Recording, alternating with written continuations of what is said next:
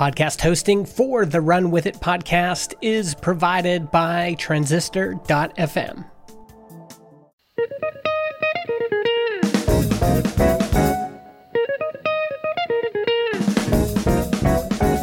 Welcome to Run With It, the show that brings you untapped business ideas from successful entrepreneurs. My name is Chris Justin, and I'm here with Ethan Janney. Ethan, how are you doing today? I'm doing pretty good. I am going to help co-host a summit for decentralized finance in a week. So I don't know when this airs, it'll probably have already happened, but it's kind of fun. You're going off the deep end into the crypto world, man. Every time I talk to you, it's more and more. Yeah. I'm actually going to digitize myself and rid myself of this mortal body, and I'm just going to go completely digital as a crypto representation of Ethan.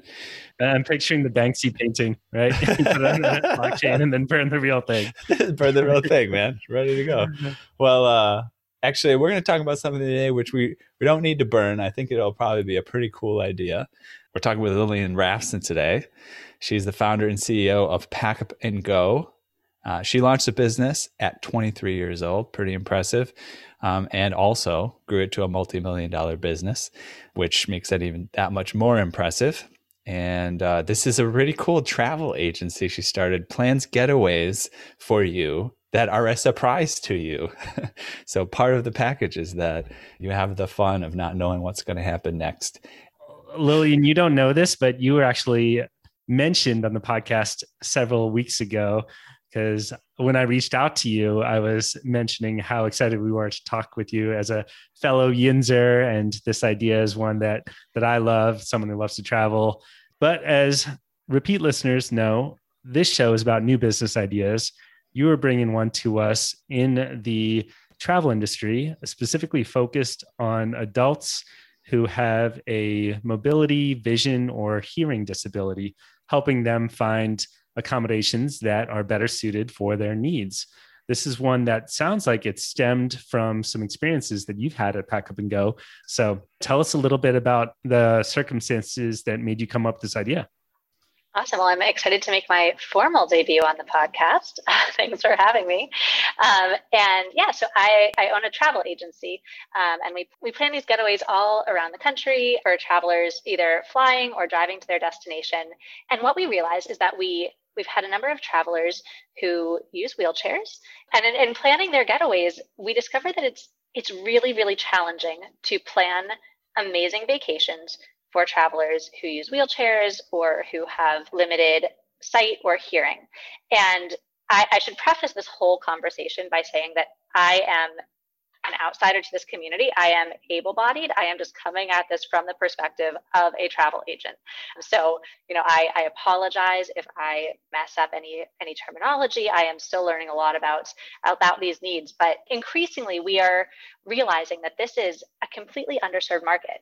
And what I realized from the travel planning perspective is, there are ADA compliant hotel rooms, but in all Marriott properties, it is a request only. ADA compliant rooms are not always guaranteed. They're not always actually up to code. And what's even more frustrating is they're usually the most basic room types. And so this idea came to me a couple of months ago. I was planning a vacation for a couple where one member of the couple was a wheelchair user and the other was not. And it was their honeymoon. And they, specifically said, we would love to stay in a really, really amazing hotel room. And so I thought, awesome, let's do it. Let's find the coolest hotel room possible and make this really special. And when we were making the reservations, we realized only the most basic room types were accessible. And I thought, what a disappointment, and how unfair is that? It makes it feel like trying to fit a square into a circle for no reason.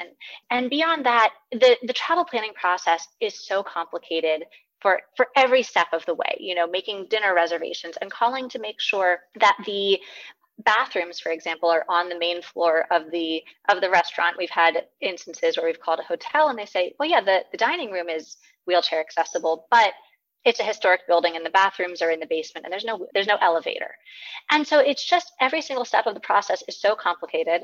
So I love the idea that one step of the process could be amazing. Yeah, what I'm struck as you're describing that as a brief tangent is what you are experiencing there as you were trying to set that up is everyday life for this couple. That's if they want to go out to dinner, if they want to go to the movies or get a hotel, that they have to deal with that all the time. You're taking it on for one weekend, and it sounds really onerous to do that. We're not going to fix all of that, of course, with this idea, but I do think that it's the right thing to do to try and address that in some small way. So yeah, I love this idea that you brought to us. I can't even, again, I'm coming to this idea from a complete outsider perspective. And it made me realize just that every single step of the process is so challenging and so complicated. And you're right, this is everyday life. This isn't just about vacation. And looking at the numbers, this is technically a niche market, but this is a huge, huge market. So it is, of course, the right thing to do. But I also can't believe that nobody's done this yet. Yeah, speaking to those numbers, 15 million adults in the United States have a mobility, vision, or hearing disability. Sizable percentage of the population. It's huge. And people travel multiple times. So, a family who has one child who uses a wheelchair, or, any traveler who uses a wheelchair might want to go on multiple vacations per year. So you're setting yourself up for a repeat customer if you can provide a really exceptional service and truly solve a problem. Yeah, I would think a very sticky customer too, because that if you can address that and they know that it's going to work with you, then they're going to trust you with every future trip. Exactly. And what we have found even is that the referral network within this community is pretty strong because, again, this is a lot of work to do research for these trips. And so we are really fortunate, and I'm really proud of my team that we have secured a lot of referrals from travelers who fall into this demographic who are referring their friends and family as well. I think it's a good time to bring in some of the alternative approaches to solving this problem, just to get our juices flowing as we're talking about the idea. One is a tool called Acomable. I believe that's the way to pronounce it. This site, first off, I should say, it was purchased by Airbnb, so you can no longer go directly there. They've absorbed it into the platform. But Acomable used to be a standalone platform that helped disabled people find accessible rentals and hotels. Purchased again by Airbnb for an undisclosed sum. They had a team of 7 based in London. The CEO moved to San Francisco and was tasked with incorporating the features of Acomable into Airbnb. Now, when you search on Airbnb, one of the prominent filters available there are accessibility needs. And if you open that up, you can see things broken into different sections, like entering the place, a step-free entrance to the room, step-free path to the outdoor entrance, wide entrance for guests, disabled parking spot.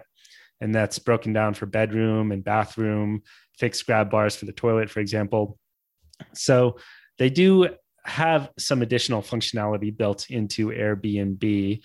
And I guess I'm not sure how I don't know if I'm putting you on the spot by asking this, but why isn't that enough in terms of, let's say if you're planning a trip and pack up and go, you described one use case in which they wanted a very nice hotel, which they should absolutely be able to do. But are there, I guess, what percentage of needs you think are solved by this system that Airbnb has? Yeah, I think that's a really great point. So again, my idea, I don't know if I gave the formal pitch. My formal pitch is building a brand of beautifully designed boutique hotels that are specially designed for travelers who use wheelchairs, who have limited vision or limited hearing. And so again, companies like that are amazing, and they're a really important step in making sure that there's access to this resource no matter where you want to stay. But it's still coming at it from the wrong angle in my perspective. It's coming at, okay, here's this existing inventory. Some of this could work for you, but what if you flip that on its head? And so you compiled a team of people. You would have an architect or designer who is ideally part of this community. You have staff at this hotel who are members of this community. Every step of the way, this is front and center. This is the main reason that these boutique hotels exist. So it's not just, oh, we have one room that fits your needs and we check those boxes. This is a beautifully designed hotel that is designed around these needs, around, making sure that every single room has the capacity to best serve these travelers, not just this could work for you, but this is made for you. And what we find is that, obviously people who have these needs when they travel are not a monolith. They're traveling in different capacities. Sometimes all members of the group have the same mobility. Other times it is one member of a couple or one member of a family. It's all different types of arrangements. And so my vision is beautiful design that is aesthetic and, on trend and really design centric, but is not exclusionary to anybody who is able-bodied or otherwise. So, there's no reason that, even thinking about mirror placement in a hotel, imagine if rather than having to, have a room where a mirror might be a little bit lower, what if there was a really cool wall in the bathroom that was a mirror for everyone? I think that there's a way to approach the design with this traveler's needs front and center. And that's what I'm imagining. And imagining, a front desk staff that is really well equipped to handle these travelers and has connections to restaurants that serve their needs or car services that serve their needs, and really creating an ecosystem around it in the same experience that you would get at a boutique hotel if you were able-bodied.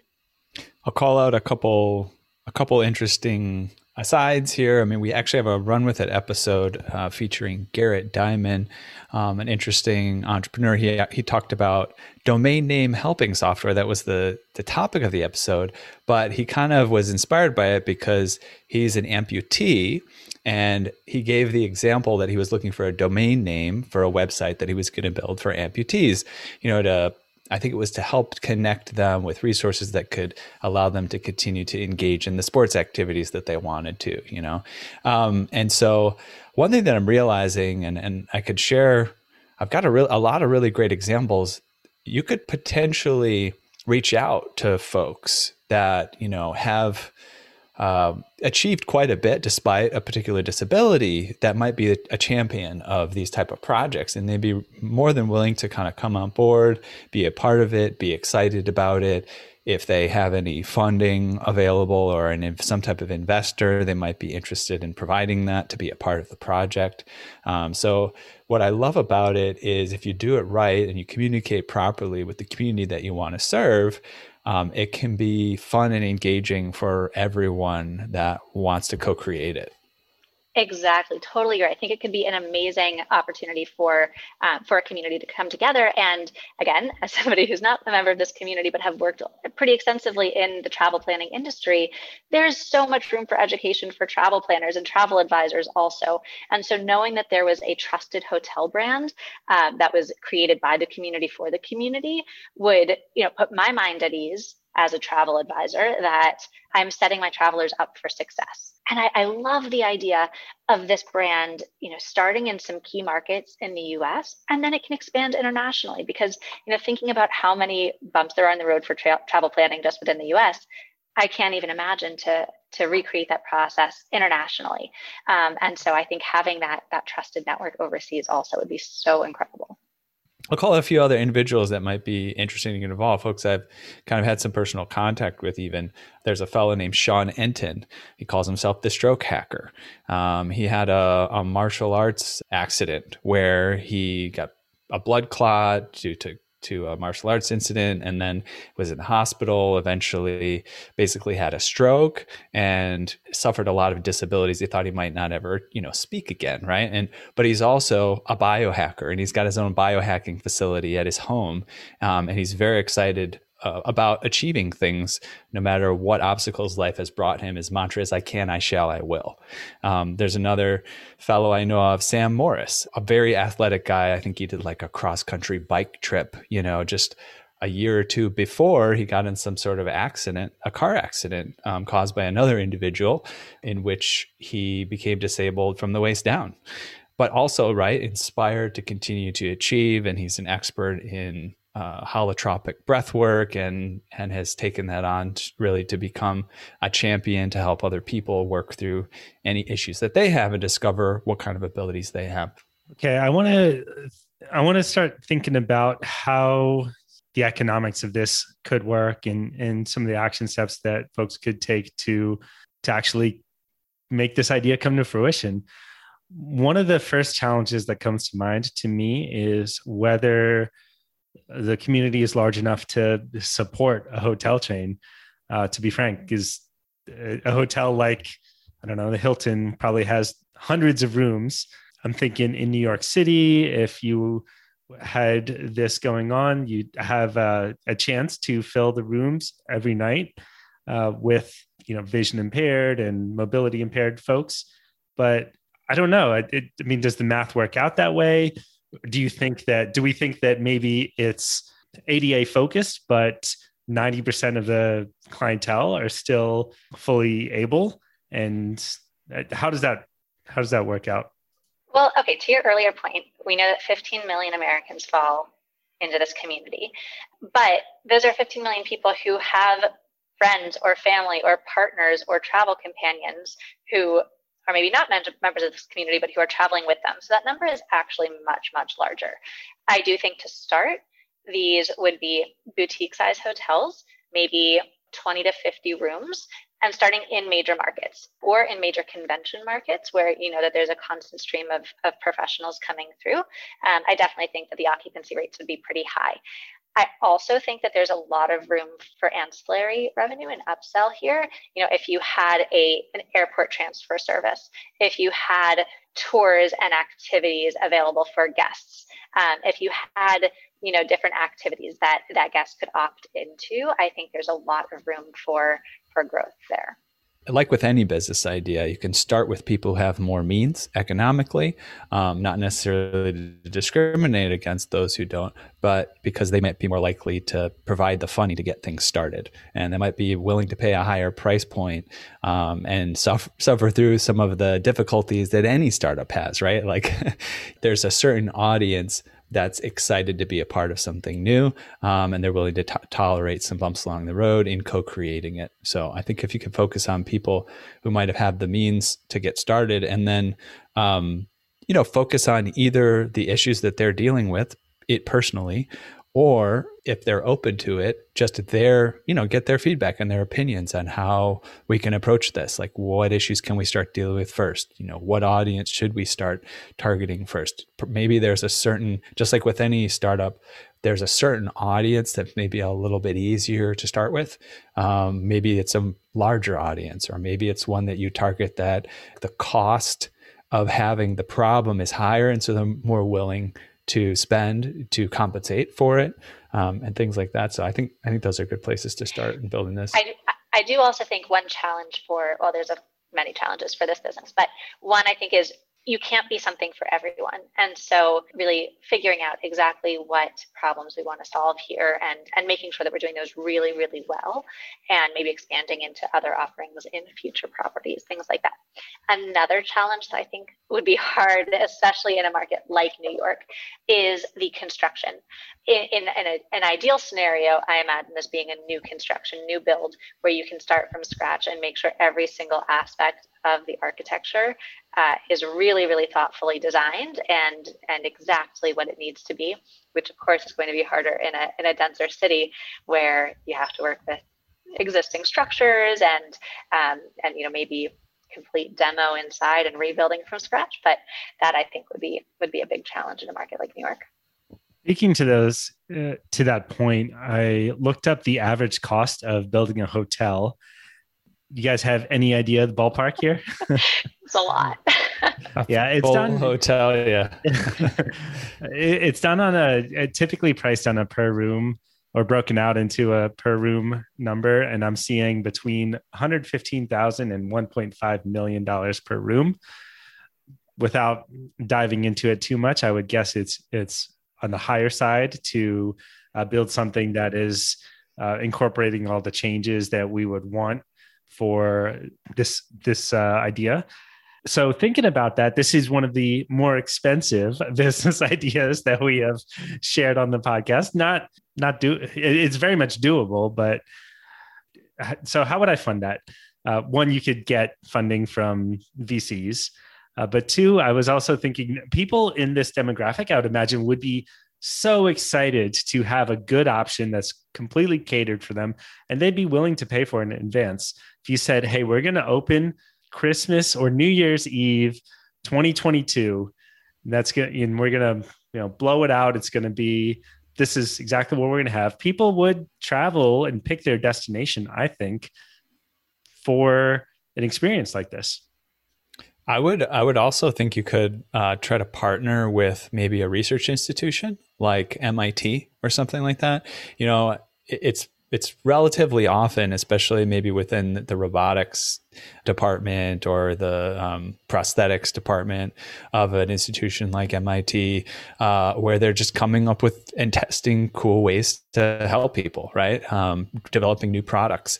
And what if your hotel could be the test ground, right, for those projects? Totally. I've just noticed in an ancillary way, an institution like MIT, that's also part of their strong points. They're pretty good with press, right? They're pretty good at saying, hey, look what our student did. Isn't this cool? And so that it would also be a bonus of engaging with them, that you could get some attention for what's going on.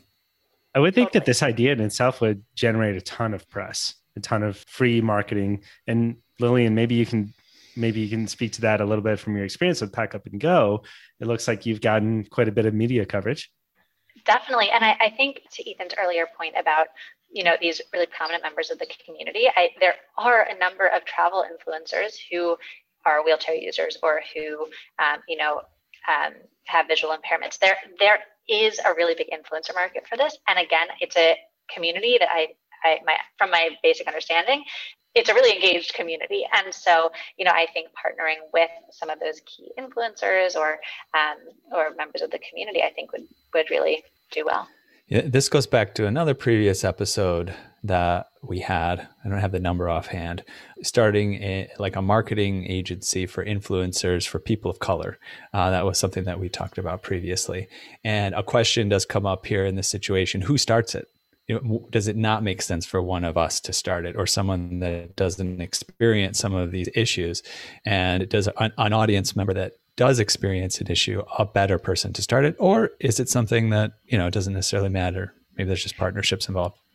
Oh, I'll be the first to admit that I am not the best person to start this. I have just dipped my toes from an outside perspective. I would love to partner with somebody who does start this, who is a member of this community and who has more relevant hotel experience. I would love to be a liaison for travel advisors. I would love to be involved in some capacity. I am more than happy to lend any expertise I can, but I am fully aware that I am not the best person to start this business. Or if I were to start it, I would just be one of many partners. Another random action step that comes to mind to me is to look at government incentives to help advance causes like this, help solve problems for people with disabilities. It looks like there are a combination of tax incentives, tax deductions, that you can take grants even. So yeah, there are resources out there to help kickstart something like this. I'm just curious, changing the topic a little bit. Well, first of all, I'm not sure if there's a way to integrate it. I guess we touched upon it a little bit. I want to hear a little bit more about surprise vacations. I've planned a couple for my used to be girlfriend, now long-term partner. And it's been cool being the planner of it and seeing how exciting it is for people. And I'm just curious, is there a special appeal for this for the audience that we're talking about building another business for? And just in general, anything interesting to share about how it's working and what kind of fun people are having? Totally. Well, okay. So you're a great example. You have planned a lot of surprise vacations for your partner, but you were never surprised also. Well, I was inspired by her interest in surprising. So it's something that I discovered in this relationship, this idea of, I think it started, just by the way, I think it started with a story that I don't know whether it was a hint, but it was like, oh, I have a friend and isn't this so cool? Her boyfriend showed up, at work. I said, take tomorrow off, pack your bags and show up here, and you don't know where you're going to go. And then they went on this thing. And I was like, oh, okay. So that's fun. And so I tried it and it was cool. But yeah, and she's done stuff like that for me, fun surprises. And some people are into that kind of thing. But yeah, go ahead. Yeah. But yeah, so with Pack Up and Go, every member of the travel group is surprised. So, we have a lot of couples tell us the only time that we've both been surprised was when our child was born and we found out it's sex. So I think it's a really fun, sort of childlike surprise. And even just seeing, my parents have gone on a trip, and I went over to their house to watch them open their envelope the morning of their trip to reveal where they were going, and just watching them like giddy with excitement and hearing them guess where they're going, and just sort of peeking over each other's shoulders as they open this envelope. It's a really, really fun energy. And I like to say that there's sort of two layers to the surprise, where a lot of travelers sign up because they think, oh, that'd be so fun to have no idea where I'm going. Why not? That sounds great.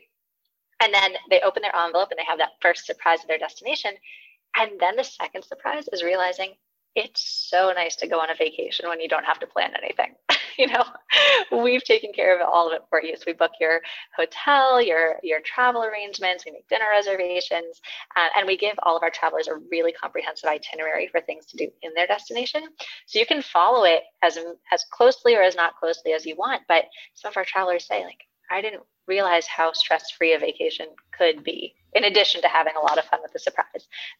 So I mean, we talk, this comes up quite a bit because we talk about starting businesses, about how you need to like find your market for your business. And sometimes like your first idea isn't the right idea. The sort of short and simple story of all this is like, oh, wouldn't this be a cool idea? We could make prize vacations. And then it's like a multi-million-dollar business. Did you really have the idea and just and think that it could work, and then it just was about building it? Or did it kind of get modified from other ideas until you centered upon this was like going to be a good business idea? Oh, no, it was the first. So I will also say that I cannot take complete credit for the idea. I had been working in New York, quit my job to travel, was backpacking around Eastern Europe, and I first heard about the concept in Eastern Europe. So it already existed in Europe, but it wasn't in the States at all. And so that was my first light bulb moment. And I was in Riga, Latvia when I first heard about it. And I thought, why have I been to Riga, Latvia, and I've never been to Denver, Colorado, or basically anywhere in the South? I'd been so few places in the US. And so those sort of came together, and I emailed my parents and I said, I'm moving back to Pittsburgh and I'm going to start a surprise travel agency. And I moved home and I Googled how to become a travel agent. And it really did take off super quickly. I'm very fortunate that it has no overhead, unlike starting a boutique hotel. It is a super easy business to get off the ground with virtually no overhead. So that was super lucky. But I also knew that, if this was an idea that I was really excited about, it would be an idea that other people were really excited about too. It just felt so straightforward and so simple, and just immediately grabbed my attention. And I think that's what it's proven to do. And on the theme of the podcast and the idea, what are your disabilities? Where do you need help? Where have you find that you fall short and you need to call in help from other people, or have something, be specially tailored to work the way you work? Oh, that is a great question. I'm sure you should also ask my team that question, because I feel like they would call out, different qualities than I will. I started the business when I was 23, and so I did not have a lot or any really management experience. And I am really good at thinking about the nitty gritty and being really hands-on. The big picture strategy, I'll be the first to admit, is not my strong suit. I think managing people has a big learning curve that I'm still in, but I have a lot of mentors and a lot of people who I ask for help all the time. A strength of mine is that I'm not afraid to ask for help. That's a hard strength. A lot of people don't have that. What would you say yours are? Mine? Oh man, they change every day. Thinking that I know what my strengths and weaknesses are. I think mine has been, I can't always actually, really on that topic, I can't always tell what I'm good at or knowledgeable at versus what I'm not. Like it's really hard. Like I was just meeting with some friends in a writing group, and I shared this press release with them that I wrote up. And after I read the press release, it was an okay press release, but I asked them for critical feedback. There was like, this is way too wordy and complicated, and it's just too much, right? Too much information. Blah, blah, blah, blah. And I was like, okay, I guess that makes sense. But I was in my mind, I was thinking, I always struggle with like simplifying enough to reach a larger audience and be understood, but also being willing and knowing when to communicate with technical knowledge and specialized vocabulary, so that people don't go like, what kind of idiot are you the way you're talking, you know? So I that's been something that has been, I think, a challenge for me, is just kind of knowing the balance between that and having a self-awareness around, you know, what I'm good at, what I'm not, and how to communicate that. Chris, it's your turn. One of the things that I have been really working on is just failing more. That's something that I grew up as a perfectionist. That's why Chris and I work well together. I'm a failure. And I got to inspire him. Yeah, and be okay with it and realize that you can bounce back and improve things much quicker if you fail than trying to make something perfect the first time. So that's still something that I've been working on. I've been working on for years. I've gotten a lot better at it, but it's something that I see holding me back still.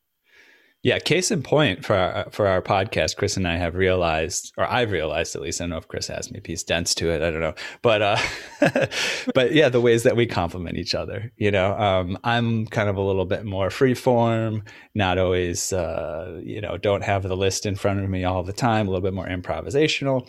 And he's more structured and organizational and, you know, has things in place, you know, the way that he wants them to be. And I've mentioned them in the positives, right? Mm-hmm. But we've also just mentioned where those can be in negative, right? So it's good to work with other people and have some awareness around how you need to fit in with your group. And those things can change in different contexts. Like I've noticed even I can be the organizational person in a different community. Right. Yeah, it's all relative to who you're working with, right? Yeah. I've always been the planner in my social group. And then I met my wife and she's like way beyond me. You know, she needs to know the route from the airport to the hotel room 3 weeks in advance. And that's so now she does all the planning for us. It's 273 steps from the Exactly. Cool. We've talked about your business a little bit, but maybe you should tell people, Lillian, where people can find out more about you, you know, links to visit, social to follow, whatever you think is good. Yeah, definitely. Pack Up and Go's website is packupgo.com.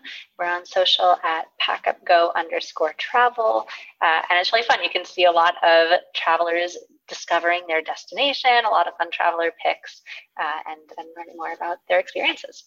By the way, Chris just cringed a little bit because he usually asks the guest what their social links are, and we threw him off a little bit. Yeah. Lillian, thank you very much. It's been a pleasure talking with you. To the listener who is enamored with this idea, please take it and run with it. I think I will speak for you, Lillian, that Lillian would be excited to hear if you were to take on this idea, because that would complement your services very well.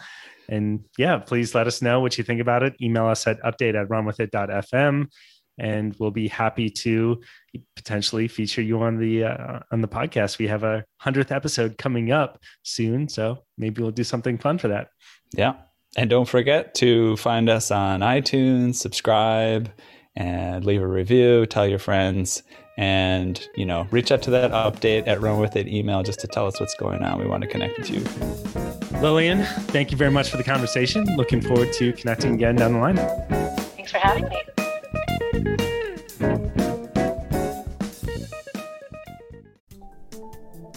The podcast hosting for the Run With It podcast is provided by Transistor.fm. They host our MP3 files, generate our RSS feed, provide us with analytics, and help us distribute the show to Spotify, Apple Podcasts, and more. If you want to start your own podcast or you want to switch to Transistor, go to transistor.fm/run. That's RUN, and get 15% off your first year.